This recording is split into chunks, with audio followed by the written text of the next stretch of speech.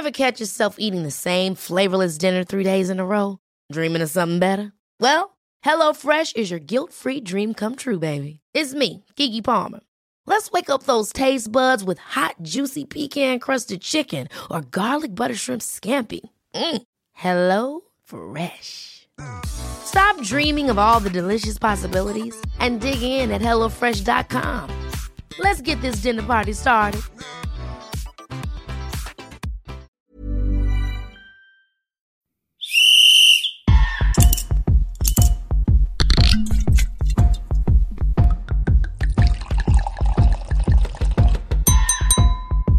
Well, I think we've decanted for long enough. It's time to sit back and enjoy Two Sharp Reds with Mark Schwarzer and Ollie Gill. Oh, I'm pumped. I am pumped because it is my favourite time of the week where myself, Ollie Gill, likes to sit down with, of course, Australia's third favourite son, Mark Schwarzer, and we taste a bottle of red wine and talk about all the comings and goings in the world of football. And towards the end of the episode, we will compare that bottle of wine to a player past or present. And Mark, as you could probably hear with my intro, I've got a little extra spring in my step today. There's something sort of a bit different. Do you know what it might be? Something a bit different. I mean, I know you had a big night yesterday, big afternoon, big night yesterday, Super Bowl. Yep. You're a big fan, which... I don't know. You've obviously had enough recovery time to have a bit extra spring in your step. Yep. Matty Ryan made his debut for Arsenal. However, Arsenal lost. Mm-hmm. So, I mean, I get you're excited about Matty Ryan playing, but you must be down in the dumps a bit about your beloved Arsenal hitting a brick wall again. So, no, don't know. What? Well, I'll help you out. You know how I'm obsessed with looking at your posts and seeing some of the big names, you know, like John Terry that might like your photo. And I go, oh, my God, imagine that. You know, that would be unreal. Yesterday, it happened to me. I've copped a like from someone, and I can't believe it. It's only Optus Sport's very own John Aloisi. No way. How is that even possible? Johnny Aloisi. I didn't even know that he knew where the like button was on Instagram. I thought, well, he's just joined, hasn't he? So that's what I mean. You know, yeah. I mean, I think he's been under severe pressure, I have to say. I think he succumbed. I think it was peer group pressure, and he felt that he had to join the club and be part of the Instagram gang, and that's why he's joined. Interesting, very interesting. I'm going to have a chat to him about it, actually, and just make sure that he's a little bit more cautious on which posts he likes and doesn't like. Which actually post was it that he liked? It was me on the beach reading just a small excerpt from... Matthew McConaughey's autobiography. So, yes, you know, I get it. Yeah, he'd like that. Yeah, mine was more of a chuckle than a like. Sure, yeah. Obviously, you know, you could do your chuckling faces and all that, but I did a like, but it was more of a chuckle. Okay. Oh, that's fine. Fair enough. All right. Right. Before we get stuck into the wine, Mark, I think it's important to just sanitize. So I'm just going to pass hand sanitizer over the camera. There for you. There you go. Thank you. Always continue to mask up, sanitize, keep that going. Right, let's talk wine, and then we're going to talk football. I cannot wait to get stuck into this. It's the first time I have had a Lebanese red wine, which is very exciting. So it's a Bekaa Valley Reserve. The valley itself was established in 1857. The grapes are hand harvested, which allows for a longer ripening period, resulting in fresh, vibrant wine with aromas, flavours of blackcurrant, cherry and spice. But I don't think I've ever had a Lebanese wine before, which is very exciting. I think I may have, actually. For some reason, I think I did when I was actually out in Lebanon. I'm pretty sure I did. No way. So no. Jeez, that's all right. How good. Yeah, wow. Absolutely. I do like to, as you know, when I do travel around, I do like to try the local drops. And it's always really good fun. Well, I've gone for standard, typical Spanish wine, of course. Marqués de Cáceres Rioja. It Easy is for you to say. I know, Jesus, I'm terrible, aren't I have to say, I'm terrible at pronunciations. It's made with a Tempranillo grapes selected by hand. It's aged in French and American oak barrels for 12 months, further aging in bottle for served months, highlights, for several months, so what am I talking about? Highlights in red berry fruit, structure and complexity. Okay, Mark, let's get stuck into the football. And there are a few weekend games that we need to discuss. And one position in particular that comes up a lot on the Two Sharp Reds. We love the goalkeeper position more than anything else. You know that. So let's start at least, though, with Arsenal's loss to Aston Villa.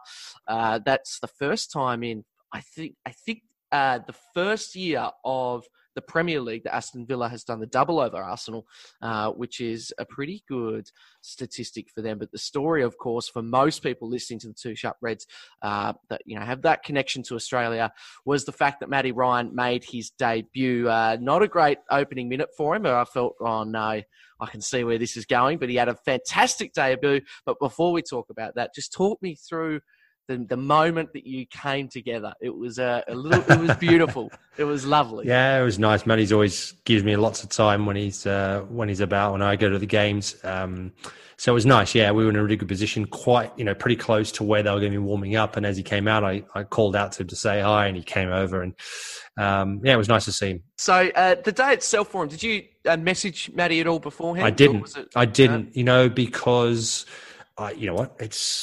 it's a big day as it is. He's making his debut for his new club, massive club in Arsenal. There's pressure on. Well, actually, at that time, I didn't know whether he was going to be playing or not. I didn't want to even ask him that question. I didn't want to put him under any pressure. I feel like, it's a difficult one, because when the manager has made it clear that he has a selection sort of headache almost, or he has to think about who he's going to play, I didn't really want to put him under any sort of pressure or feel like he was obliged to say anything. Mm-hmm. Besides, I wanted him to just concentrate on playing and getting his game, his game head on and everything else. So I left it. But I also knew I was there in plenty of time, and I know quite a few of the Arsenal media guys, and I knew that I'd see one or two of them beforehand. I was able to have a chat with them, and I found out that he was playing. Right. So it wasn't too difficult to find out. So we had the heads up beforehand, and then when the team sheets were given out to us, because we normally get them about, I would say, probably 5 or 10 minutes before they're actually shown then with the broadcasters back in Australia or around the world. Yep. So normally I think there's an embargo on actually releasing on the team sheets. So when they came to me, I let them know that I had the team sheets, and I revealed that Matty was starting, and I said that it didn't matter who else was playing. The main thing was Matty was playing. You're spot on. So as we know, Arsenal went on to lose the game, so it wasn't the perfect day for him. And in particular, the opening, what was it, a minute and a half, I think? That 74 seconds he conceded a goal. And I asked him after the game, I actually mentioned it after the game. I feel a bit bad about saying it, but I did say to him, Matty, I don't really want to say it, but you are only the fourth player in the Premier League to have conceded on debut in under 2 minutes. Oh, no. Yeah. And what did he say? Did he say, get... Yeah, he was like, yeah, cheers for that. Yeah. It's a tough one, isn't it? But the thing is, he played really well afterwards. And he couldn't have done anything about the goal.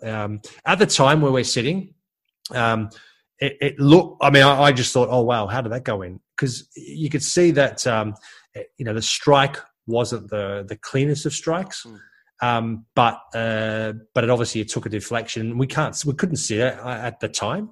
And then it wasn't until probably 5 or 10 minutes later I actually saw the replay, and you were able to clearly see that it took a big deflection, and there was absolutely zero chance for Matty to make the save. But from that point onwards anyway, he played well. And it's a testament to him, because, it takes a lot of mental strength. It's difficult. You've got to pick yourself up. You've worked really hard. It's come really quickly. He was injured. He was struggling a little bit. He actually let them know that he was struggling, and that's why he wasn't on the bench against Wolves. So he could have easily have kind of kept it quiet a little bit and tried to get through it, take some medication to make sure he got through it. And but he did the right thing and held his hand up and said, listen, I need a bit of a break. I've got a problem with my hip.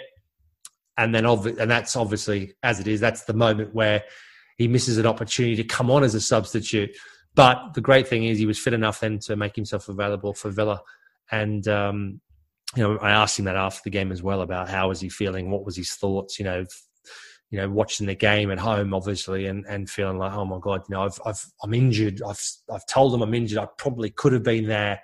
And now, is it a missed opportunity? You just never, you're never to know, were you, at the time? And he was like, he obviously believes in his own ability, and then did what he had to do and got himself right. And I think Mikel Arteta definitely made the right decision in playing him. And I think overall, he had a really good performance. I like that chat you had with him when you said, how are you feeling in the Wolves game? And he said, I'll tell you what, by the 75th minute, my hip was feeling a hell of a lot better. Of course, I know. Yeah. Absolutely. Oh, of course, it's amazing. I mean, when you kind of in that sort of position or situation, there are certain moments. Sometimes it's that, he's been out injured a little bit. He's got a little bit of a knock, and then there's an opportunity to potentially play the next match. It's amazing how quickly you feel instantly better, and your mental approach, and that actually goes a long way to explaining for a lot of people that in football, particularly with athletes in general, the mind is so powerful, and if you can get the right frame of mind, you can actually get through things. Provided there are obviously certain injuries you just can't play through, but there are other injuries that you can, and it depends on how strong you are mentally to get yourself through it. And I've been in that situation many, many times before, where you've got an injury and you feel like, geez, I shouldn't be playing really. But you don't want to give up your position. You don't want to give anyone else an opportunity. And you can still do your job. You just got to grit your teeth a little bit. And you got to take a bit of medication. I mean, I played probably about 5-6 weeks with a couple of bone fractures in my back. And fortunately enough, they weren't really serious. Like, fractures are fractures, and they can be quite serious. But mine were the little wings off your spine, so it wasn't the main part of your spine. It was just those little wing things just beneath your rib cage at the back. And I landed really awkwardly from across, and my arm was behind my back, and I landed on my back, and on my elbow cracked into my back, and it fractured all down a line of those little wings. But I was managing to be able to still play. And it got to the point, I think it was about game 3 of carrying this injury. And it was just before international break was coming up. And we played QPR at home. And I went out there, I took my medication, went out there, and I warmed up, did all the usual stuff. And 10 minutes before kickoff, I stretched for a ball and my back completely goes, and I'm struggling. And I come in and I go straight in and I go, I need something. You've got to give me something else. He gave me a what do you call it? And said, here, this is the best thing and the quickest thing that's going to take effect. Up the Jack's Crackers. Yeah, suppository. Is it suppository? Suppository, yeah. Yeah, depository? Yeah, I'm going to deposit. Suppository. Suppository. And it was the quickest thing. So quickly gone to the toilet. Right, okay, off we go.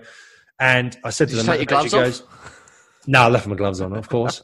Hygiene's of utmost importance. And then the man, I came out and the manager said, "How are you feeling?" I said, "Listen, I can play."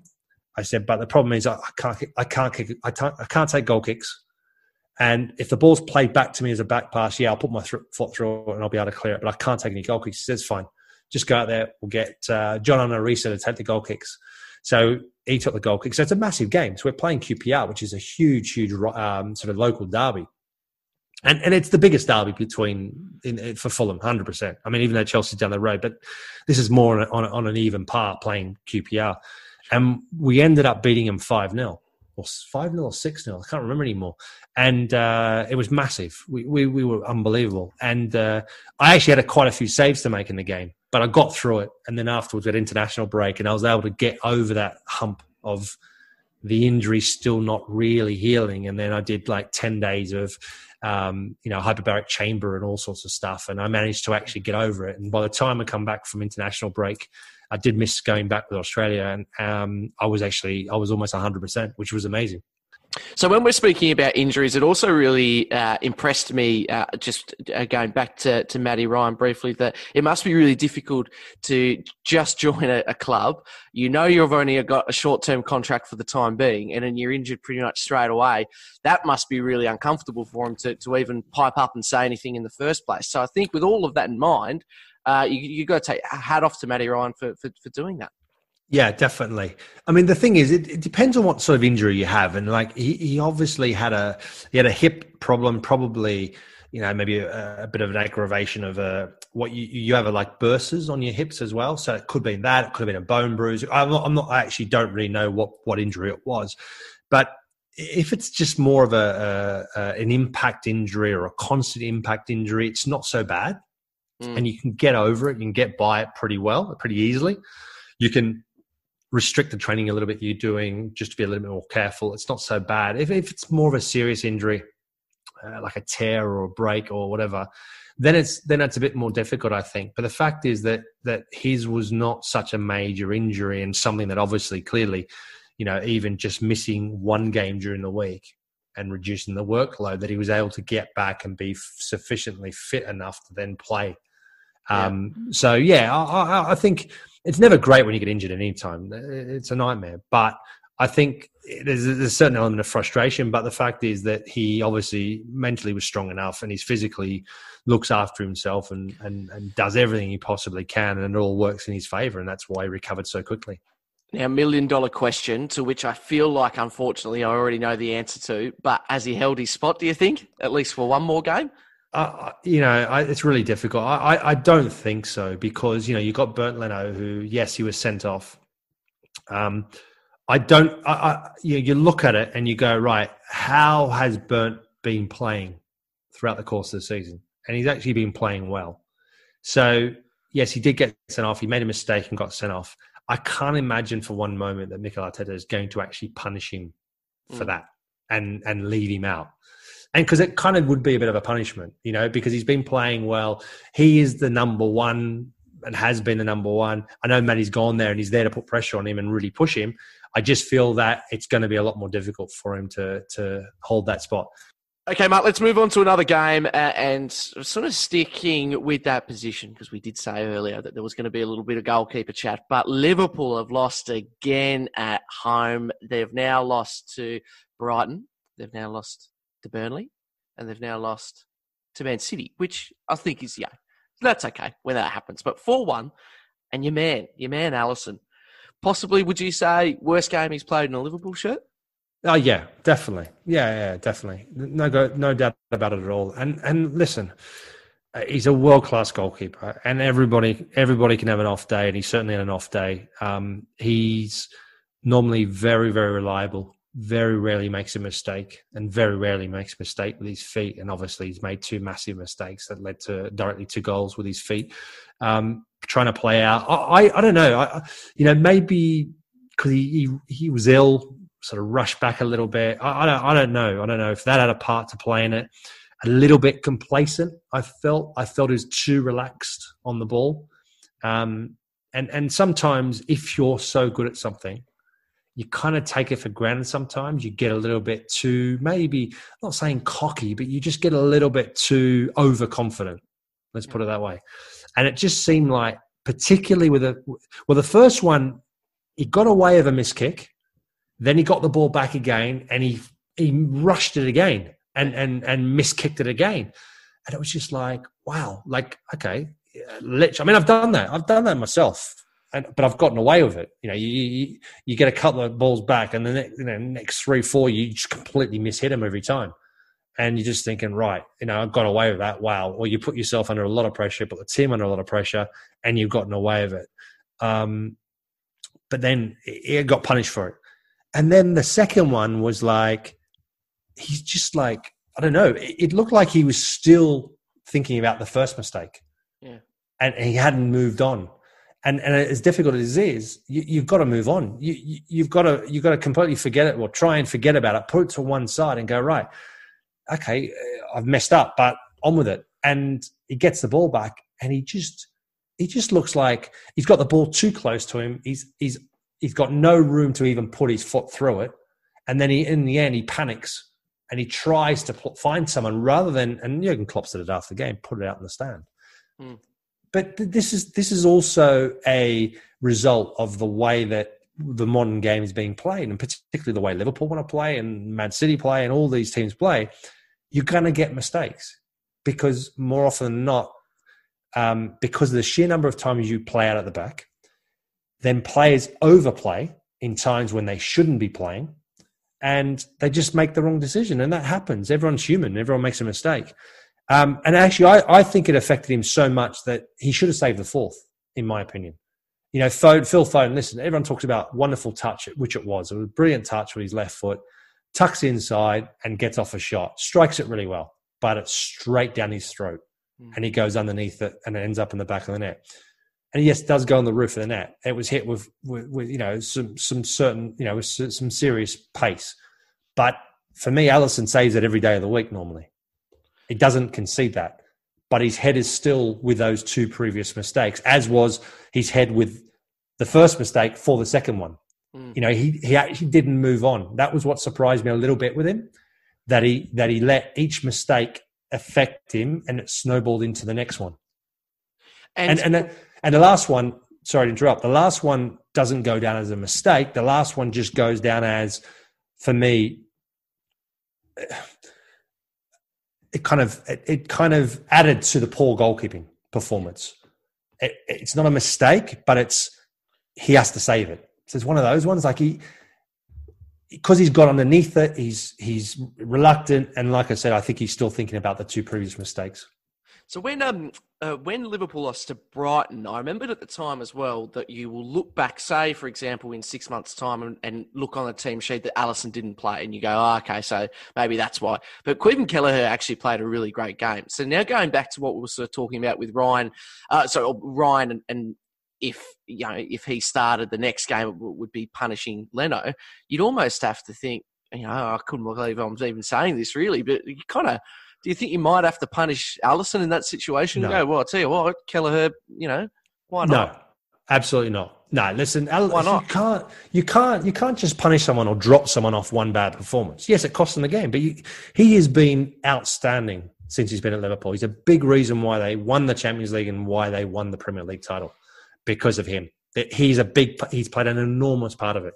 There's no way in the world that you can drop him after one bad performance. And yes, it was a doozy. But all I would say is they lost 4-1. For me, he's accountable for 3 of the goals. Better off getting it over and done with in one game than do it over the course of 3 games. Mm-hmm. So it is what it is. And he's strong enough, big enough shoulders and good enough to recover from it. Absolutely. And for me, he's the clear number 1. Kelleher has done unbelievably well. Don't get me wrong. But no way in the world should that be a change. And there won't be. No way in the world it will be. Were you surprised when you looked at the team sheet that Jurgen Klopp didn't play either Kabak or Davies? Davies wasn't even on the bench, which was a little bit surprising. Kabak was on the bench. I kind of get not playing Kabak. I get it. Right. He's come from Schalke. Schalke's like dire situation. His confidence itself can't be great. So he's going to take a little bit of time to integrate. The pace of the game is completely different. Davies is a different one. I thought there was a chance he may play. I thought he may play next to Fabinho and put Henderson back in midfield because they clearly suffered in midfield. Yeah. Henderson's a big loss in midfield. Absolutely enormous. So I am a little bit surprised by that. But you know what? Jurgen Klopp's the manager. He's done it throughout. And he said it before the game.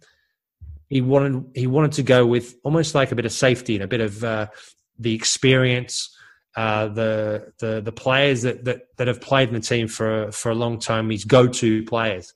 So even though they're out of position in Fabinho and Henderson, I mean, Fabinho's been unbelievable as a centre-half. I mean, I think he's better at midfield, but he's been unbelievable as a centre-half. And Henderson's done a really good job, but it's the first real big test against some really, really good opposition. And I thought he got found out a little bit.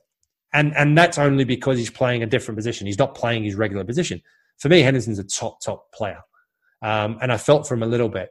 But the goals kill them, as it always does. And it's not necessarily the goals per se, it's the mistakes, because then everyone drops. And particularly the first one, yeah, a little bit. Particularly once the second one goes in. The second mistake, so the third one. Then once the fourth one goes in, obviously the heads are all gone completely. And in terms of self-belief, confidence, it's gone. The game's done. So yeah, I was a little bit surprised, but then I also understood why he went with such an experienced and sort of assured side. Hats off to City in the end. They are really hitting their straps. And you mentioned one boy's name on that side, and that's Phil Foden. He's absolutely firing at the moment. It just feels like, especially with the international, side, it's very exciting. Hopefully, for England's sake, is an exciting time. But you just worry with our favourite position, Mark, that it almost will count for nothing if they don't have someone decent between the sticks. Yeah, true. It could. I mean, Phil Foden has been brilliant. He really has, and I think. I mean, I've been watched the game on the weekend. Obviously, listening to a lot of the other commentary that's been spoken about or talked about in terms of Phil Foden and the way that Pep Guardiola has dealt with him and held him back and waited for the right times. Let's see whether he sticks with him now. Gives him that proper run in the side, allows him to continue to flourish now. I think for a lot of reasons, it's been a kind of a good thing that Kevin De Bruyne is out of the side. For me, he looked a bit tired, Kevin De Bruyne. Yeah. So the injury is probably, in a way, a little bit of a blessing in disguise. And actually, it's allowed people like Bernardo Silva and Gundogan to come to the fore. And Gundogan's been outstanding. I've always liked him as a player, but I always felt there was something more to come from him, but he just didn't deliver it. And you kind of thought, well, is that going to be it? Even though he's been a great player, don't get me wrong, he's been still a really good player. Now he's gone to another level. And he's playing like the player they bought, isn't he, really? Yeah, kind of like you'd expected him to develop into, because most players have improved dramatically under Pep Guardiola. Gundogan's sort of kind of done it this season. I mean, he showed glimpses, has been definitely, but this season he's really been consistent, and it's been no coincidence also that he's become even better once Kevin De Bruyne has been out of the side. So I think the balance of the side actually at the moment is actually really good. Funny enough. I think they were over-reliant on Kevin De Bruyne, as wonderful a player as he is. I just found that at times they were too reliant on him. He was always their go-to man. Now it's spread around a little bit more. Other players are taking more responsibility. Won't be long. Back to Ollie and Mark in just 15 seconds. If you enjoy Two Sharp Reds, though, make sure you search Gegen Pod wherever you get your podcasts. David Weiner is joined by thousands of games of experience both on and off the field. It's a great listen. GEGENPOD, the Gegen Pod. Okay, back to Two Sharp Reds. Halftime drinks here on the Two Sharp Reds. Mark, Super Bowl went off. And I want to ask you a question. And it's not I don't like making comparisons to people in other different sports. I think it's ridiculous. It's sort of a bit of a moot point. But I'm sure you've heard, the term of the GOAT, the greatest of all time, being tossed about with Tom Brady. I want to know, can someone in their chosen field be considered the greatest of all time in whatever field that might be, in a sporting arena at least, if they haven't won multiple titles? So Tom Brady's now won his 7th ring. So say, for example, Messi hasn't won the World Cup, and so then if we're all comfortable, say, for example, if we all agree that he is the greatest of all time, because he hasn't won that, can we then say that person is the greatest of all time? What are your thoughts? Do you need to have won? It's funny because the people who generally say that Messi hasn't won the World Cup, so therefore he can't be classed as the greatest of all time, are the ones that have actually won it themselves. Sure. So, and they're the people that I suppose are in that position whereby, hats off, you've won the World Cup. And listen, for me, it's so difficult to compare players from different generations. I do look at, I've seen footages of Pelé. I've never watched him live. He's won the World Cup, 2-3 times, how much involvement he was in, how instrumental he was with Brazil, young age, I think 17 years old when he won the first World Cup. Scoring over 1,000 goals. The bar is so high, right? Mm. The only thing is, Pelé was at a time where he actually didn't play in Europe. Yeah. So it's a really difficult thing to compare. But I still look at Pelé and go, he is, if not the greatest, but very close to being the greatest. And I think it's so difficult to compare. I think Messi is definitely one of the greatest. I think Cristiano Ronaldo is one of the greatest. Neither of them have won the World Cup, but they are definitely one of the greatest. You can't keep performing at the level that they are. I mean, and this is the thing, your argument, your question about, George Best, retired at 27, never played at a World Cup, but still regarded as one of the best players to have played in that sort of position. An unbelievable player, but of a different era. Different style of football. Yeah. You hear things about him, what he got up to just before kickoff. but he wasn't. He was warming up in a different type of way. Sure, he wasn't warming up out on the football pitch, and how good he could have been had he have not drunk so much.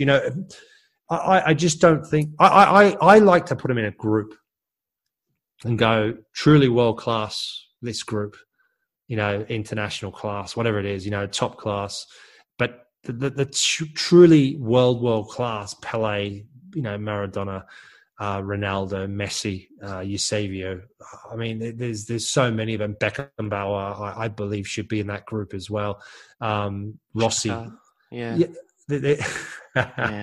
are so many names. I mean, I've missed out loads, but you know what I mean. There's a whole list of them that would go in that group.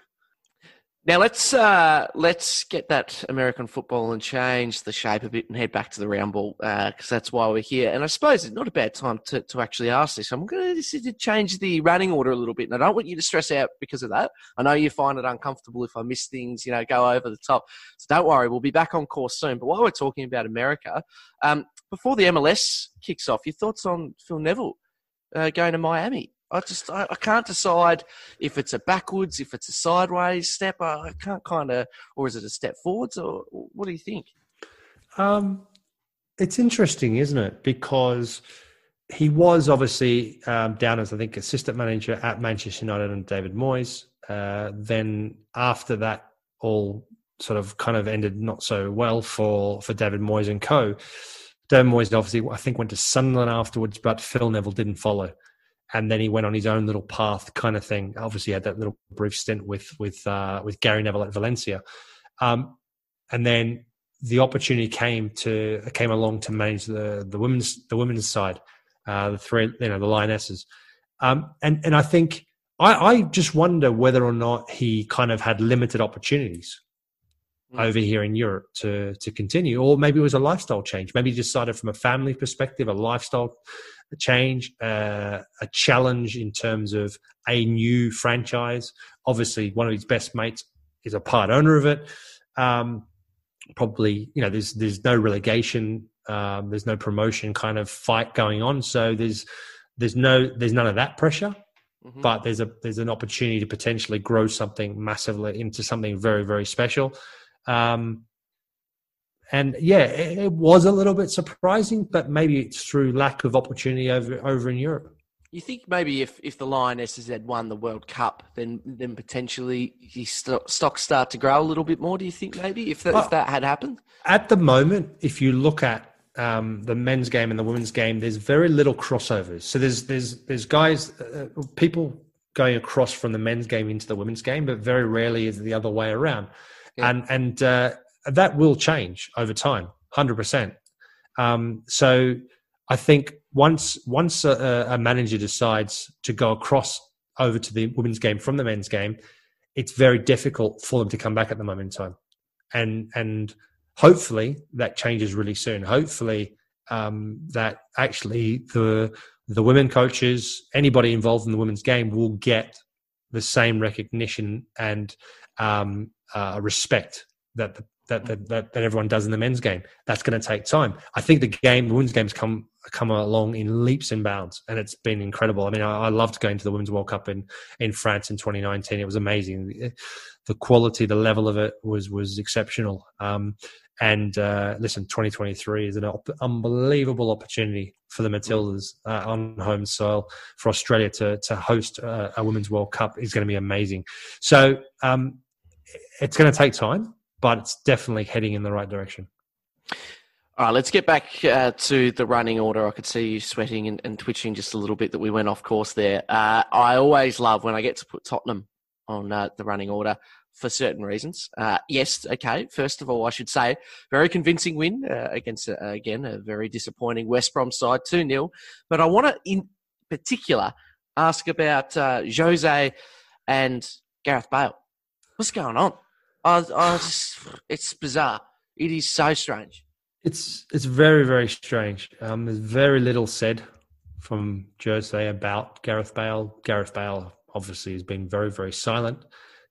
I just go back to the game a couple of games ago when they played away at Brighton. They lost 1-0. Gareth Bale started the game, played, I think, 65, 70 odd minutes, and then was substituted.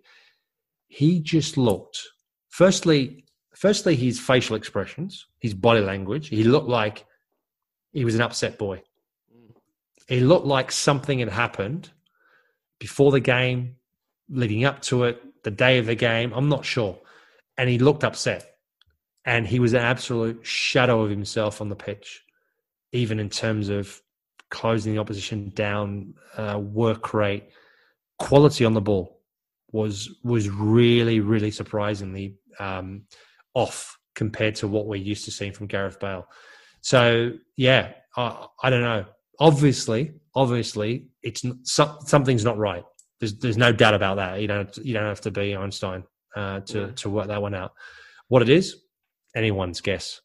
Is it a case of, Gareth Bale's just had so many injuries to deal with? He's played so little football in the last couple of years. He's had a lot of injuries. He came to Tottenham injured. He was kind of behind the eight ball from that perspective.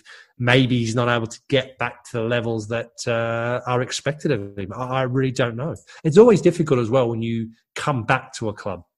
Don't forget, when he left Tottenham, he was unbelievable. Had the world at his feet. Freak. Yeah. He was an absolute freak. And now he's come back as obviously a lot older and someone that's had a history of late of having a lot of injuries and struggling to get game time. So, and obviously Tottenham's moved on as well. Yeah. So it's a tough one. It really is. And I don't know unless it's almost like somewhere along the line that the switch has been turned off. And I don't know whether if that's even possible to turn it back on again. Yeah. Well, I mean, what is even going to happen? So he's 31 years of age now. We're assuming that perfect scenario for Real Madrid would be that this loan move became permanent, which is absolutely not going to happen now. It would be a miracle if Tottenham wanted to buy him after this. So he'll go back there. His contract runs out in 2022. Do you reckon he just waits that out and then either retires or... Well, China. I wouldn't be surprised. Yeah, the only question I'd ask is, has his move now, his loan move to Tottenham, hampered any opportunity he may have to go to China? Oh, you can't tell me they wouldn't like the name though, just in general. Yeah, but there is an element of that, right? But they need a performance. There's no point signing someone just on a name alone and they're not able to deliver. And they're no mugs. They're incredibly fit, well organised. They're getting better and better all the time. The league is actually at a decent level. So you can't go over there and think it's a holiday. There's no retirement. It's not a retirement village. No. A lot of guys have gone over there at also at a particularly young age. So because the money is so good, I mean the contract that he was offered reportedly £1 million a week when he almost went last season. I don't think there's going to be anything near that on offer, if at all. Yeah, maybe he goes to Miami. Look, there you go. Again, it's like him coming to the A-League. Yeah, you've got to be fit. You've got to be able to get around. You've got to be able to have that burst of pace because. Whether it's the A-League or whether it's the MLS, whatever quality they may have drop off from the European leagues, the top leagues in the world, they make up for in fitness and work rate, and that's something that you certainly can't underestimate. And I know of a lot of people who have gone out to Australia, in particular, and the US, and have said, "Wow, it is so physically demanding." And the work that they put in, the training you do, and the expectation in terms of work rate on a match day is intense. And it's right up there. So you can't go there thinking, it's my retirement, it's going to be easy, because it's not. Mark, let's get our passports out the drawer. It's time to take a trip around Europe. Champions League is almost back. It's coming back next week. But, of course, next week, I'm very excited to say as well, we won't say who, but someone's replied to you, which is very exciting, and you've organised a special guest for next week, which is very exciting. So we'll probably be focusing on that. So let's just, have a bit of a 1 week until the Champions League's back. We'll have a bit of a preview of that. Some great games: RB Leipzig, Liverpool, Barcelona, PSG, Lazio, Bayern Munich, Atletico Madrid, Chelsea. Any of those games tickle your fancy? Obviously, interested to see how Chelsea respond now in Champions League. I mean, they've done really well since Tuchel's taken over. How does that transfer into European football? Listen, what Tuchel did last season at PSG was exceptional. Chelsea will be expecting the same by then. They will have another couple of games under their belt, and hopefully, from Chelsea's perspective, they'll keep winning, and then they'll go into that game with a lot of confidence. Bayern Munich, of course, now at the moment away at the World Club Championship, so World Cup. That's what it's called. Yeah. They'll be certainly desperate to try and win that, and then continue that march onto Europe as well, and try and retain the Champions League trophy. I'd be interested to see how Liverpool do after this run. Liverpool are playing Leipzig now in Hungary because they can't play in Germany. So again, let's see how that transpires. How does Liverpool react? How does Liverpool go in Europe? I'm looking forward to it. I'm looking forward to Champions League football coming back again. Champions League football is brilliant. The quality is exceptional, and this is the moment. The knockout stages are the most exciting part of it. Do you reckon with that Liverpool game, surely Kabak will start that game against RB Leipzig, you'd think, with any sort of Bundesliga nous and knowledge? Yeah, there's got to be a point of starting to integrate these guys. You can't bring them in and just not integrate them and start playing. I mean, I think on the weekend, the performance against Manchester City with a makeshift back four, two centre halves, and lacking in midfield, I think it was confirmation for Jurgen Klopp that, everybody's kind of written them off now of having a chance of retaining the Premier League title, which I don't think is entirely fair because there's still enough games, more than enough games for Liverpool to get back in it. But it's going to be really tough. So I think it's an opportunity for him now to go, okay, right, you know what? I brought these two players in. One of them's I've got to bring one in straight away. I've got to start now integrating both, trying to get both of them into the side, get my midfield back into place. Because if they get a really strong midfield back into place, get their first midfield in place, the back line will be under less pressure. But until such time, it's kind of like a snowball effect. I mean, Shaqiri's come in and struggled. Hasn't been able to lift his game. He's left his performances. And that's partly because he's hardly played. Let's be honest. He's been a bit part player for the best of 2-3 seasons now. So you've got to, I think he has to get back to Jordan Henderson in midfield. And if not, also get Fabinho back in midfield. Now, Lazio, Bayern Munich, as you said, Bayern away at the Club World Cup at the moment. Give us a Bundesliga update, please, for give the people what they want. They want to know what's going on in the world of German football, Mark. You're the man for it. What's happening? Well, Bayern have got that little bit of a gap now, a little bit of breathing space. They won on Friday night, which was a good win, 1-0 away from home. It's whether or not the chasing pack, Wolfsburg are up there, Eintracht Frankfurt have kind of come back into it again after Adi Hütter, the manager at Eintracht Frankfurt, kind of was under a lot of pressure the last couple of seasons because they failed to sort of get back into European places. They failed to get any sort of consistency. Looked like he was under severe pressure, and they seem to have turned it around. Dortmund have just fallen. They're really, really struggling.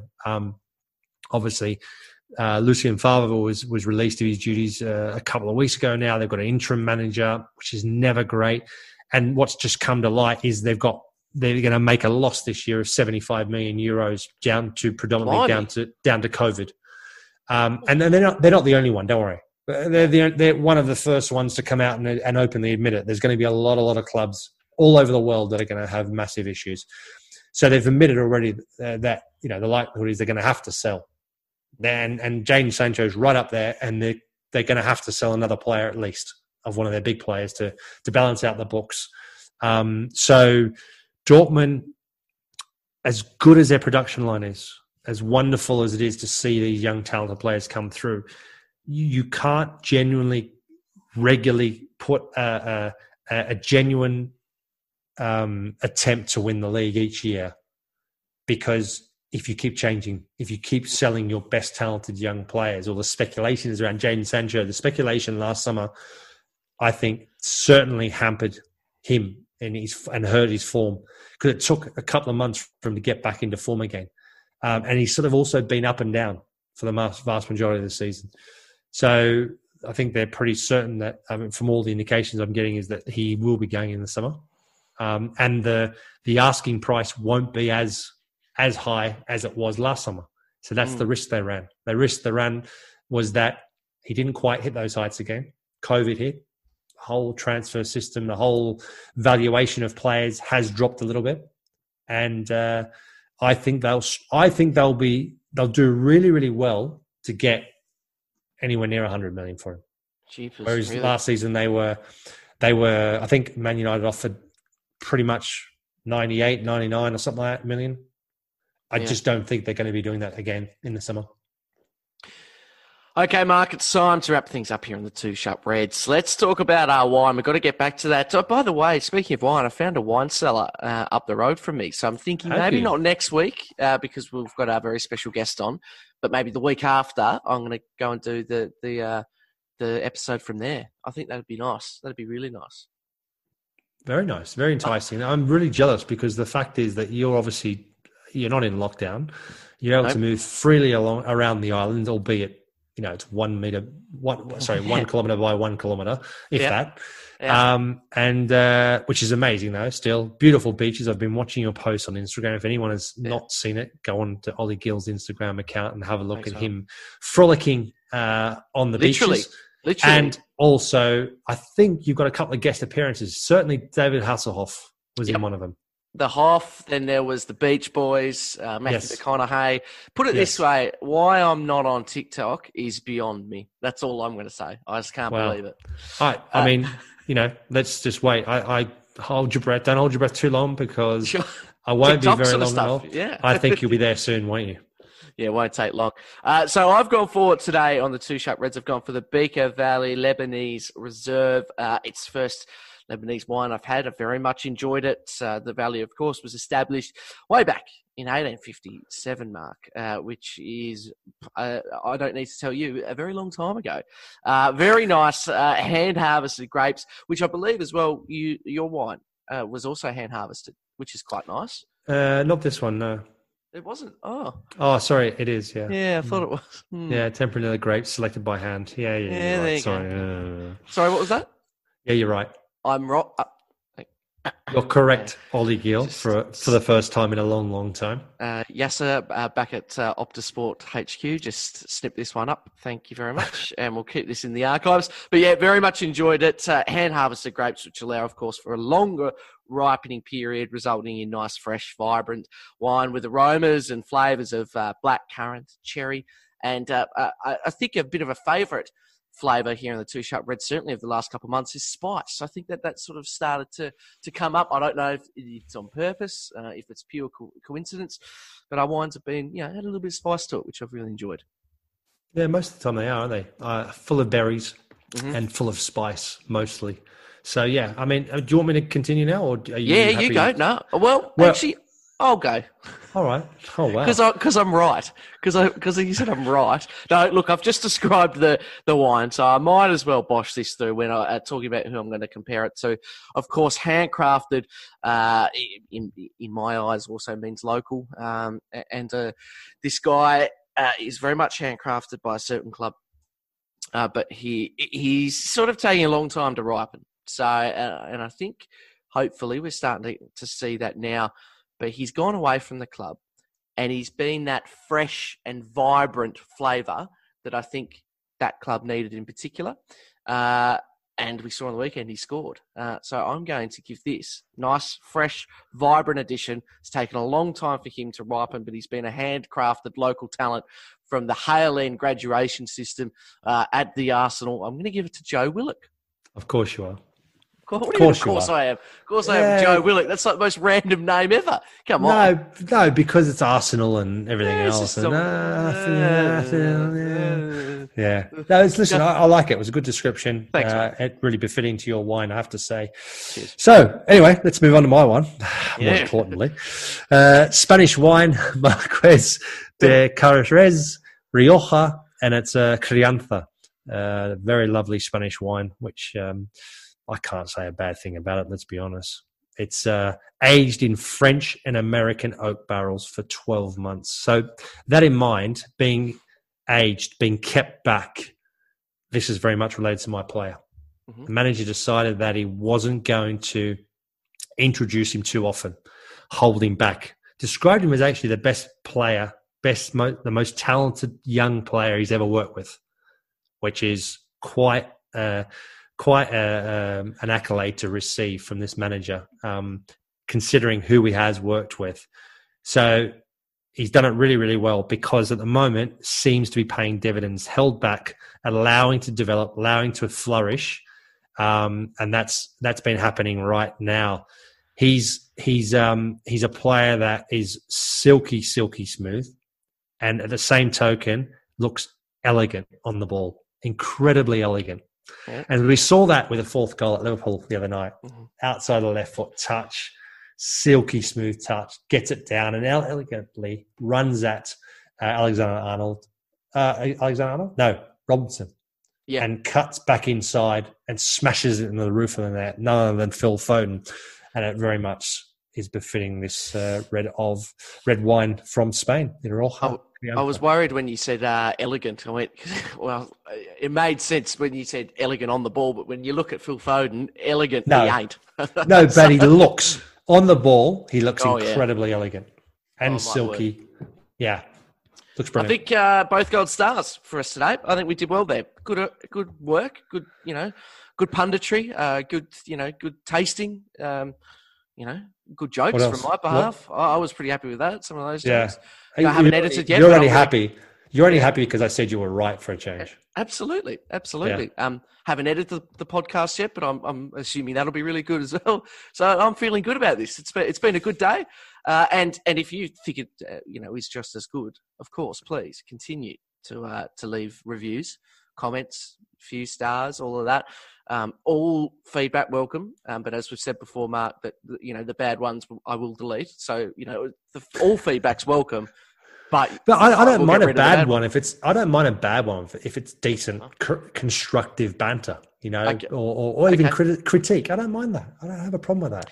I just don't like the one that are foul and abusive and just no thought in it whatsoever. Just a standard anonymity and can write and say whatever they want. That just pretty much sums up social media as a whole, doesn't it? Oh, anyway, absolutely. How pretty sad is that? It just, as I let you go as well, that reminds me of after I did my first show on BT Sport for the AFL show, someone tweeted BT Sport saying, "Hey BT, can you lose the buffoon with stupid hair and even worse dress sense from the AFL coverage? If I wanted to hear dribble like this, I would have watched a Donald Trump press conference." And I went, wow. Whoa. So that's got to be the first time and only time you've ever been compared to Donald Trump, right? I know. Well, I didn't mind that so much. It was more the dress, the hair and the dress sense that I took offence to.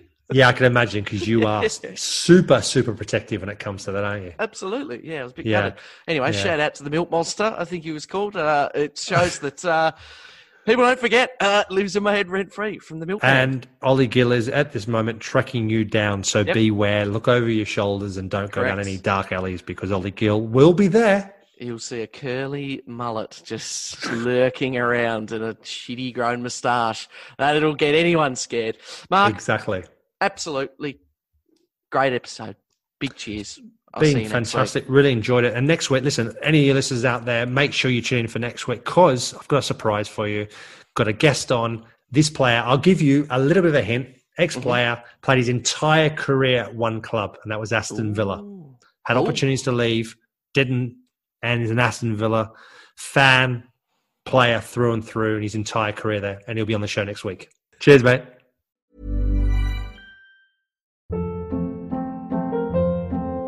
Hold up. What was that? Boring. No flavor. That was as bad as those leftovers you ate all week. Keke Palmer here. And it's time to say hello to something fresh and guilt-free. Hello Fresh. Jazz up dinner with pecan-crusted chicken or garlic butter shrimp scampi. Now that's music to my mouth. Hello Fresh. Let's get this dinner party started. Discover all the delicious possibilities at HelloFresh.com.